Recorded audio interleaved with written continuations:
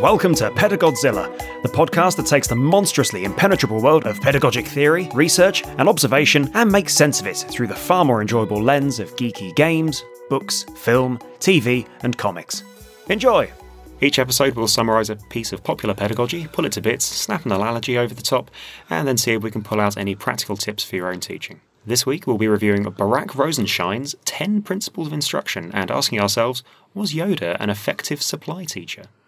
Hello, I'm Mike. I'm a learning designer. I work for the Open University. And I'm Mark, also a learning designer, also for the Open University. I don't know much about pedagogy, and I'm doing this as an exercise to educate myself. And Mark... I've been doing it for 20 years, so what I don't know, I'm prepared to make up on the spur of the moment. Should also mention again that Mark is a doctor, so adds authenticity to the entire exercise. To some extent. Yeah. Just out of interest, if there was an accident, like if you were on an airplane and somebody shouted, "Is there a doctor on board?" would you put your hand up? No. I do know somebody that there was an issue where that did happen, and they knew that she was a doctor because you put that on your ticket, and they came to her and said, I understand you're a doctor, can you help out with this? And she said, well, I'm a doctor of education. And then the thing over the tannoy said, do we have a real doctor on the plane? Oh! Which is like really annoying. It's like, I'm a real doctor, I have a real PhD to prove it. I'm sorry, I'm off. Okay. Off topic already? Already, yeah, record time. Part 1, the pedagogy. Barak Rosenshine, Emeritus Professor at the College of Education at the University of Illinois at Urbana-Champaign. No idea. America. Anyway, his 10 principles were first published in a journal called American Educator back in 2012. Since then, it's gained a little bit of traction, and he's actually published 17, sort of updated the list as 17 principles. But to be fair, they're much less catchy. 10 is good. 10's a good headline number, I think I was just surprised by the success of them the first time around. So the whole background to it is that he takes a sort of a three-direction approach to the principles. So he's got a research angle, which is based in cognitive science, although the actual article itself doesn't cite any cognitive science in it, as in it doesn't link to any research data. He's got a research on classroom practices of master teachers, which is a concept he sort of unpacks within there, and research on cognitive supports to help students learn complex tasks and teaching strategies. Right, okay. And we got to this through an interview with the academic we call Grumpy Guy, but I cannot remember his actual name.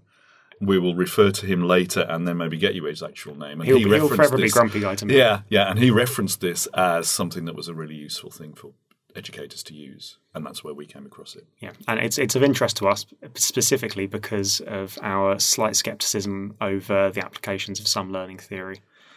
Yeah, which is, again, what we share with this guy, but then also maybe there's some points at which we disagree, and we'll cover those as we go through, probably. Hopefully. Yeah, okay. Okay, so let's crack on with Barak's 10 principles. So they're nice and simple. First principle is begin a lesson with a short review of previous learning. Fair enough. Second principle, present new material in small steps with student practice after each step. Okay. Third principle, ask a large number of questions and check responses of all students. Okay, all students. Okay, yeah. Depends how many you've got, but okay, random sample would be good. Yeah, well, I'll unpack this one in a bit. Number 4, provide models. Yeah. Love a good model. Number 5, guide student practice. Number 6, check for student understanding. Number 7, obtain a high success rate. Okay. Number 8 is provide scaffolds for difficult tasks. Yeah. Yep. Okay. Number 9, require and monitor independent practice. Yeah, sure. And number 10, engage students in weekly and monthly review. Okay. Well, don't have all of those are quite good. They're very good. They all work. Okay, well, where they're coming from, all this is cognitive science, so it's based on the way that the brain actually works and the way the brain remembers things, apart from the one that we talked about, the operant conditioning stuff. So all the others are review and that sort of stuff, the independent learning, that's properly scaffolded, which isn't really that about memory, but it's more about making sure that students are aware of how everything is laid out properly within the domain before they go off and do it. And all of that is absolutely works. It's it's based in what the Grumpy Guy likes is it's based in actual science of the way that the brain works, and his antagonism to other ways of teaching is that they're not based in the same way on the brain, the way the brain works. They're just more philosophies than the way that than anything you can see in the structure of neurology. There is one thing that they all do have in common, though, which, if used exhaustively, would kind of lead to the detriment of learners. And that is they're all as boring as...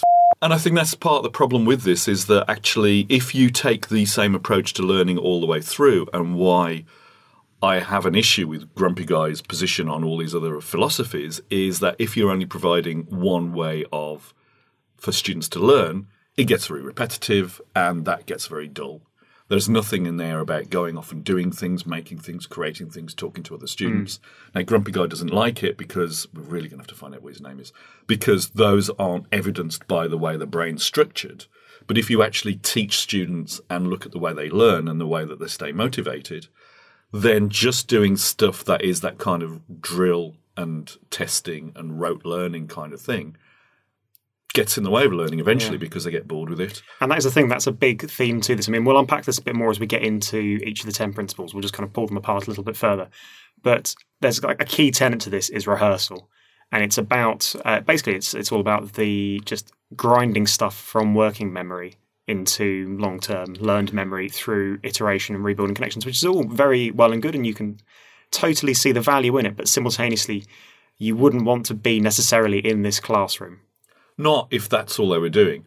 Yeah, you need to have a basic core set of skills. You need to have a basic, probably core set of facts at your disposal in order to learn all the other stuff. But if that's all you're doing, it's not really what learning is. It's some people talk about a jug mug pedagogy, which is basically, I have all the information. This is in my jug of learning. I'm now going to pour it into your brain. And that is a small part of what learning is, and it's not the most interesting part. So I think that sort of principle, that very behaviourist approach to what learning is essential for the core stuff. It's essential to lay out the ground of what students need to learn to get all the basic principles, but you need to move beyond that pretty quickly, otherwise people are just going to lose. Focusing purely on being able to regurgitate material is totally inappropriate for the 21st century. But then saying that's so the criteria, one of his approaches is about the approaches of master teachers, and in a classroom, it's based in the States, but they have a similar setup with their I believe it's with their SATs and all sorts, where it's regurgitation focused. It's the ability to memorize facts, formulas. Totally pointless, a completely useless skill. It's like napping, flint napping. It's gone the way of that, or being able to catch your own fish or whatever. It belongs to a bygone era to a large extent, with the one or two caveats about it's useful for some disciplines and in some positions. If you can string off a few line of quotes from something, or when you're talking about a particular theory, you can reference somebody's name, and people go, Leuven Wenger and all that sort of thing, calling back to another podcast. But we can't remember Grumpy Guy's name, and I will look him up later, and we'll go, okay, that was his name, what his name is. So it's useful to give you some authenticity, but it's not really essential to do a job to be able to memorize stuff to a large extent. I wish I could remember more stuff. I'm afraid I'm totally against that. Like my life would be substantially better if my mind wasn't a monstrous colander full of beer. Yeah, or useless stuff like Doctor Who trivia. Name the 13 people who played the Doctor. Couldn't do it. You couldn't do it? Oh, okay. I absolutely couldn't do it. That's you could ask, in my head. The saddest thing is that even something I've not engaged with in 10 years, you could ask me the stat line of any troop in Warhammer 40,000. Yeah. Circa 5th ed, and I could give it to you, which is so sad. That's reiteration. It's because you had to learn it over and over again, and it happened over and over again. And we're back on topic because... That's why I did that. Very nicely done. What we're going to do now is pop through Breck Rosenshine's 10 principles and just unpack them a little bit and just see if we agree with them entirely. Okay, so back to principle 1. Begin a lesson with a short review of previous learning. So it says that daily review can strengthen previous learning and improve recall, and it's essential if today's learning builds on yesterday's knowledge. Okay, that's interesting. Building on yesterday's stuff, today's stuff building on yesterday's knowledge is an interesting thing. We're going to look a bit more at building on previous knowledge because that's an essential element of what people call constructivist learning, which is that everybody has a mental model, and what the idea is that you gradually give them the opportunity to build on that model so that bit by bit they're developing their own learning. I'm not sure how much that ties in with that whole principle of finding your own way and creating your own models, and how much of this is didactically saying, this is what happened before, now we're doing the next step. I think it's didactic. But I think it's this particular bit's coming from the cognitive science, neurological basis of memory reinforces by building connections with other memory. Yeah, it's all those linkages. Yeah. I'm miming linkages. Yeah, there'll be a detailed graph of linkages in the show notes. In case you don't know what linkages look like. But yeah, I mean, the more things you can tie to, and that's why, all your Warcraft stuff you could remember easily, because it's not just a stat that you're learning on its own, it's because it links to other things, you're making those connections. Exactly, yeah. So that makes sense. So, behavioural. It's still behavioural. It's not allowing people to build up their own models. It's bit by bit creating a new, passing on a model that already exists. Yeah. So we see where he's coming from, but it may probably not the one for us, or not entirely the one for us. Not entirely. This is the thing that we'll keep on coming back to with all these podcasts. Is anything on its own is not going to work. It's a mix that really matters. We don't want to just stick to any one particular model, because that's not an effective way to get anything done. I think it does, however, show the classroom roots in it. Yeah, if you get to talk to the kids every day, kids, I'm assuming he's talking about children at school, but, often you get them once a week or whatever because of the timetabling, and so you should spend a lot of time revisiting what's already gone before, because if you're going into a classroom and then you're saying, okay, this is today's stuff, without reviewing what you've already learned, then they don't have anything to build on. They've completely forgotten what happened last week, because when you're 12, a week ago is ages ago, because all this stuff's happened in between. So, this is how you get people lost in the process, is because you're assuming a knowledge base which has just gone in the previous 7 days. Okay, so second principle, present new material in small steps with student practice after each step. So within that, it's only present small amounts of new material at any time, and then assist students in practicing the material. Don't overwhelm students, take small steps, and ask more questions and add in activities as part of that. Again, incrementally, there's a thing that we'll look at again at some other time, which is the zone of proximal development, which is that you only can learn so much from where you are at the moment. And this is why, when you were talking about World of Warcraft and about how that guides you through the process of learning how to World of Warcraft, each little step is only a little bit more than the step before, so you're incrementally led through all of the things you need to be able to do, which is really carefully designed to enable the player to do that sort of thing. And a good teacher will do the same thing. It was a small step at a time. This is why one of the problems with distance learning still is that you will give people a whole bunch of text and go away and read this and now come back. Yeah. And that is not as effective as actually, here's a small bit, get your head around this. Let's see what you understand from this. Have you got it all together? Now let's move on to the next bit. Yeah, I think it's a very effective principle. I think there's no argument whatsoever on that one. Yeah, I have no qualms with any of these. Okay. Okay, so number 3, ask a large number of questions and check responses of all students. So within that, he says, questioning helps students practice new information and connects new material to prior learning. Yeah. And determine how well the material has been learned. Find ways to have all students answering the questions. And within that, he's got some nice ideas for kind of group responses, some of which are a bit Dickensian and others are neat. Yeah, and if you got a larger classroom, you can actually use these. Well, it used to be clickers in the old days, like 10 years ago, and now everybody has their phones, but you can use responseware and stuff like that. So everybody there is just pressing buttons, and kind of you can have them on the screen, and you can see what percentage of your class actually get the answer right and test them several times during a session. But, this whole thing about questioning individual students kind of takes us back to the idea that the maximum tutor or teacher-student ratio is about 20, maybe 30 to 1. Yes, 30 to 1, I believe, is the one that he cites. And you go beyond that, even in a distance learning environment, and everything falls apart. Yeah. That's why MOOCs don't work, is because you don't That's one reason. That's one reason, and it's the most evidenced one, which is that you've got lots of people learning together, but without one person for every 30 trying to guide people through it, you're not really going to have. Some people can learn like that, but then people have been learning from books for a couple of thousand years.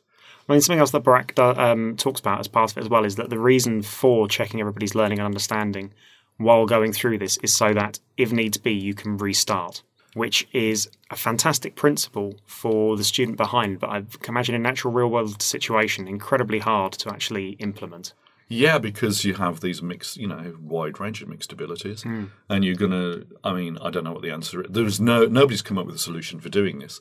I mean, one of the neat things is to get the students the most capable academically to help support the students least academically. Well, this is one of the things he talks about. So, one of the group activities he suggests.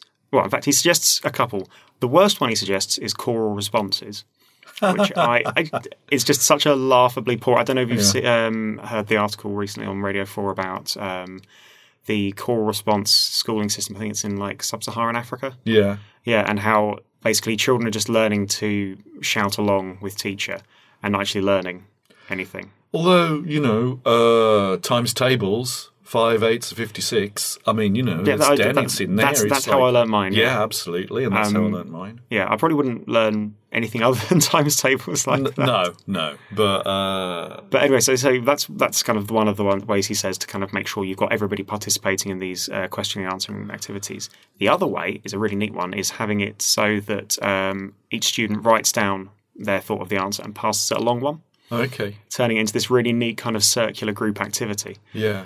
Making it kind of sort of semi-communicative, and then letting students kind of talk to each other about their responses, and also giving people a kind of safe space in which to self-assess without necessarily calling out to an entire class. Yeah, because that's hugely intimidating. And I think that's one of the things we'll look at when we look at the example that we're looking at as far as teaching goes later on, which is that creating a safe space is essential. You don't want people to fail in public in a big way, because that's the worst thing you can do to anyone. Unless you give them a safe space to fail in front of everyone. And, sometimes that can be a way of doing it. But yeah, assessing each other and sharing things is good. I mean, and it's, no problems with any of these so far. Yeah. But I mean, the practicality one, I think, is...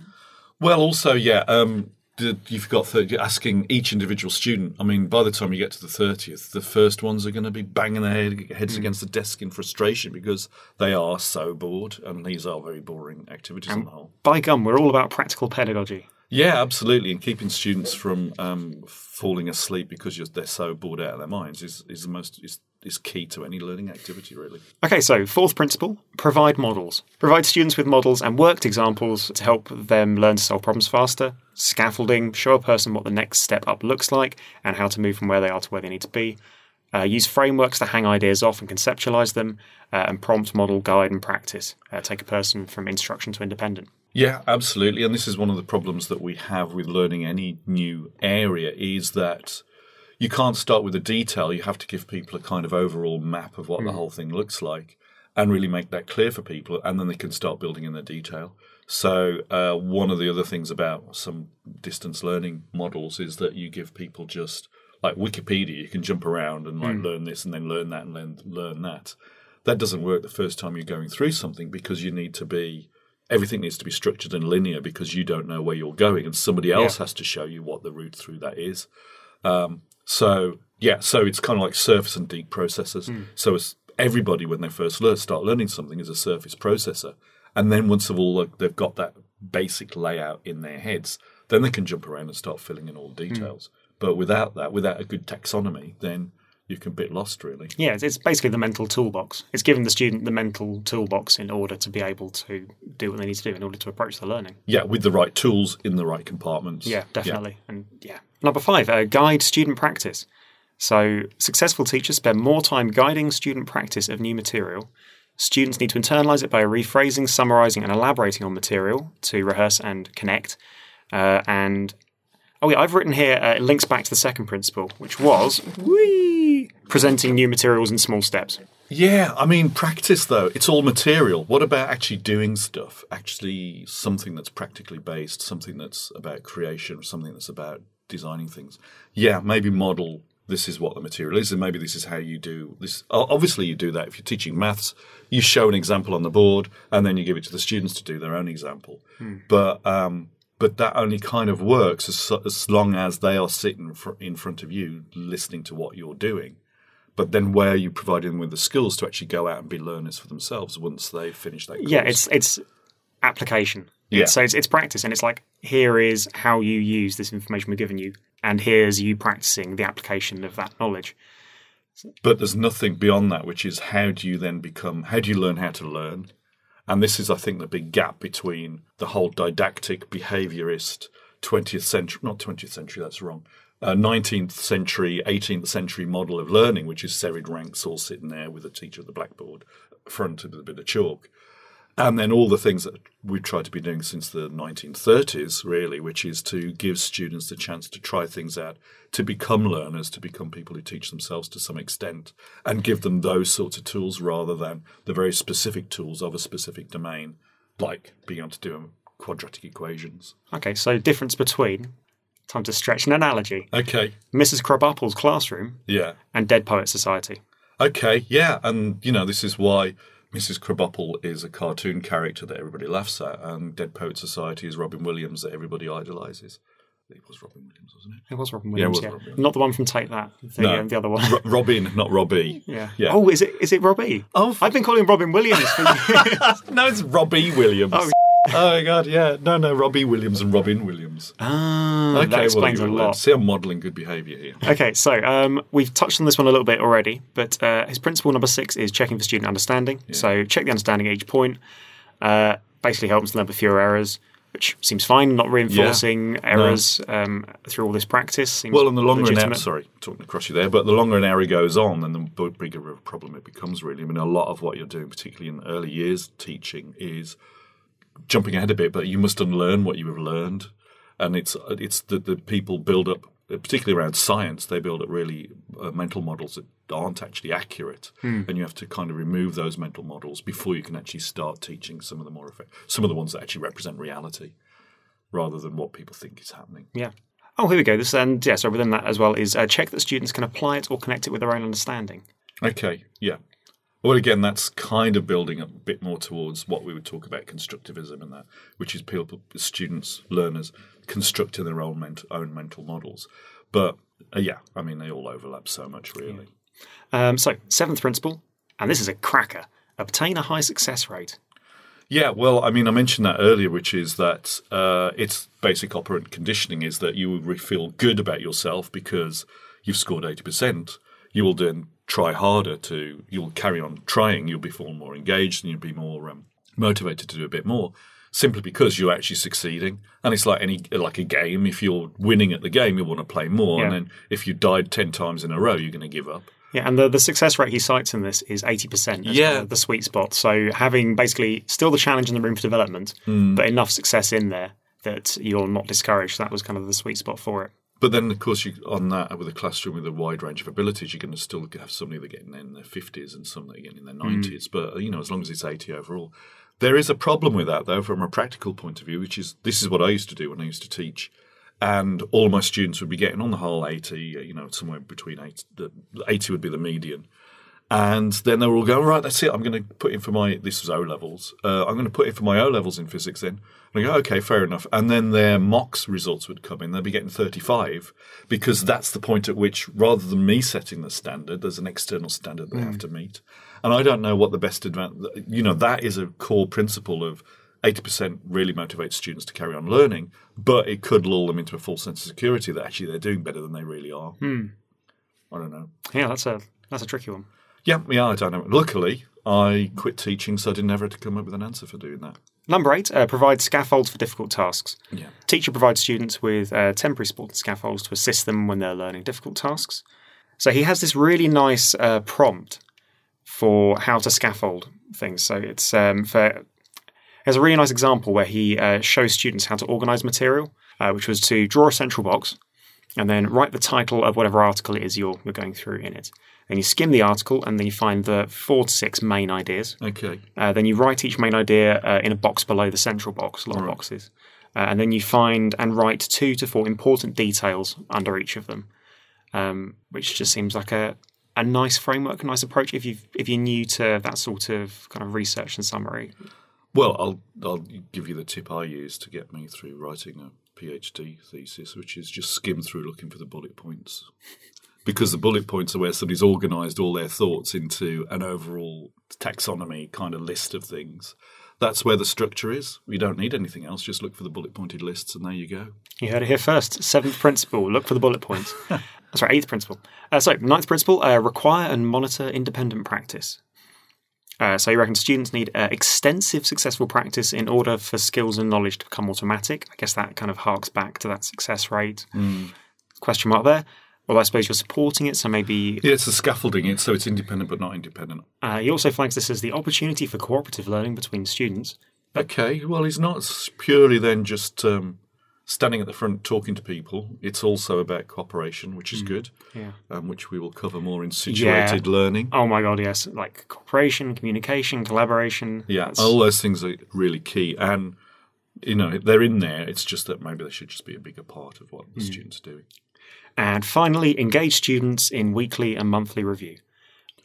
Yeah. The thing is, for rote learning, that feels, as a person who used to have to learn a lot of lines, did a lot of drama. Oh, okay. Yeah, did a lot of musicals. It's going to come as no surprise. As a person and Shakespeare, who had to learn a lot of lines, rehearsal, completely key to actually getting things to lock in. So that makes a lot of sense.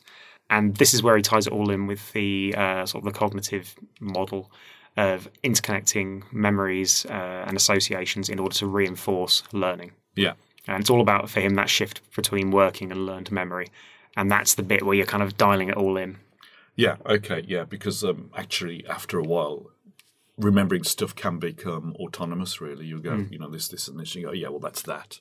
And you're not in a process of dragging it out of a long-term memory or the recessed memory. It's there, it's spontaneous all the time. And the reason this is the 10th principle as well, like the final one, is because this is the stage where it's moved, everything that the student's learning has moved from the working memory to the learned memory.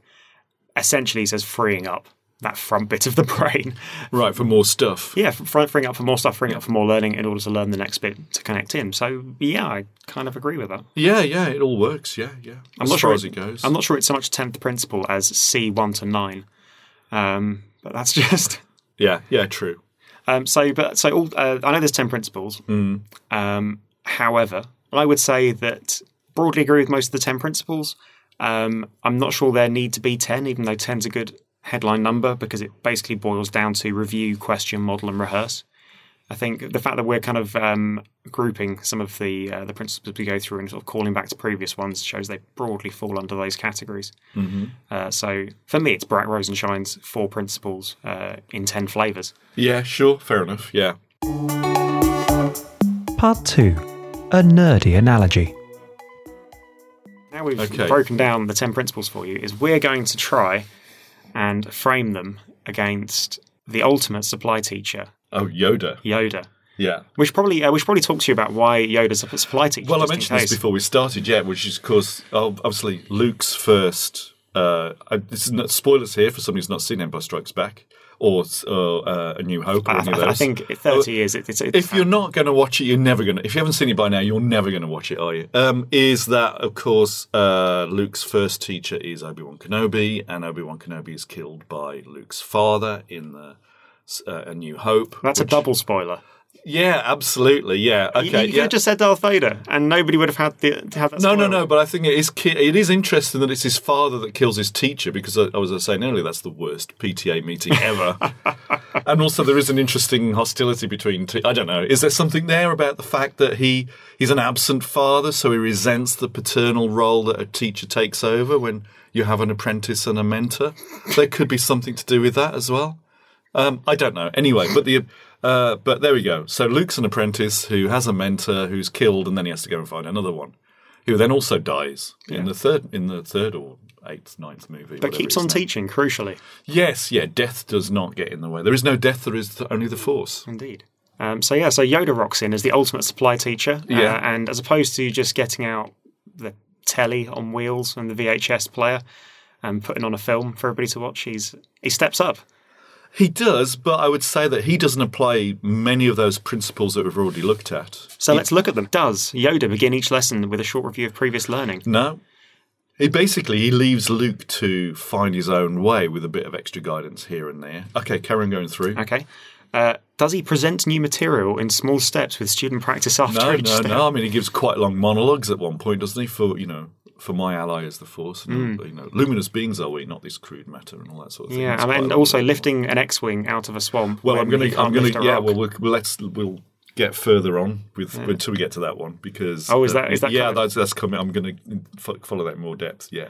Okay, so ask a large number of questions and check responses of all students. I think he does do that. He asks some questions, but also he doesn't allow Luke to ask questions so he doesn't allow Luke the opportunity to create his own guidance, which probably does tie in with that because that's about a model that's in Yoda's head, which then has to sort of be conveyed to Luke's. I mean, that both the Jedi and the Sith tend to use that, I think, what we'd call a cognitive apprenticeship model for learning, which is basically the master model's particular behaviour, which then the student the Padawan has to adopt. We really need to take this one into a separate one. But when Luke says, but why do I need to do this? Why does that happen? He goes, no, no more questions, clear your mind, and all this sort of stuff. So he tends to sort of, he doesn't allow Luke to develop in his own way. He sort of very kind of guides him down a very particular route to some extent. Interestingly, he's our second grumpy man now I think about it. Yeah, I suppose so, yeah. But, all of his mates have been murdered by the clone troopers. So all the good Jedi teachers who, used the 10 principles and probably, allowed a bit of space for them, they're probably all dead, yeah. Well, I don't think they are using the 10 principles. I think they're moving more towards the other stuff we were talking about, which is more experiential learning, but without the proper scaffolding. So they're required to be independent learners, but without any real framework to find their own way. I mean, remember the bit where Luke's going into this is back on Dagobah in the swamp, and he gets his feeling that there's something in this tree, and he goes into the tree, and then he's fighting this thing. And he's learning from this, but there's no guidance from Yoda. He's having to find his own way, and there's no framework there. And in the radio version, Yoda says, "What have you learned from this?" And Luke's thinking about it, and he says, "Oh, well, my enemy's face is my own." He knocks the mask off, and that's Luke. And it's like, well, okay, he's come to that himself. I don't know quite what that means. But Yoda's not led him there. Also, radio version? There's a NPR, National Public Radio, did the Star Wars Empire Strikes Back radio series. Wow. Which are really good. I need to find that. Yeah, there's some kind of clash with new canon stuff because of Rogue One.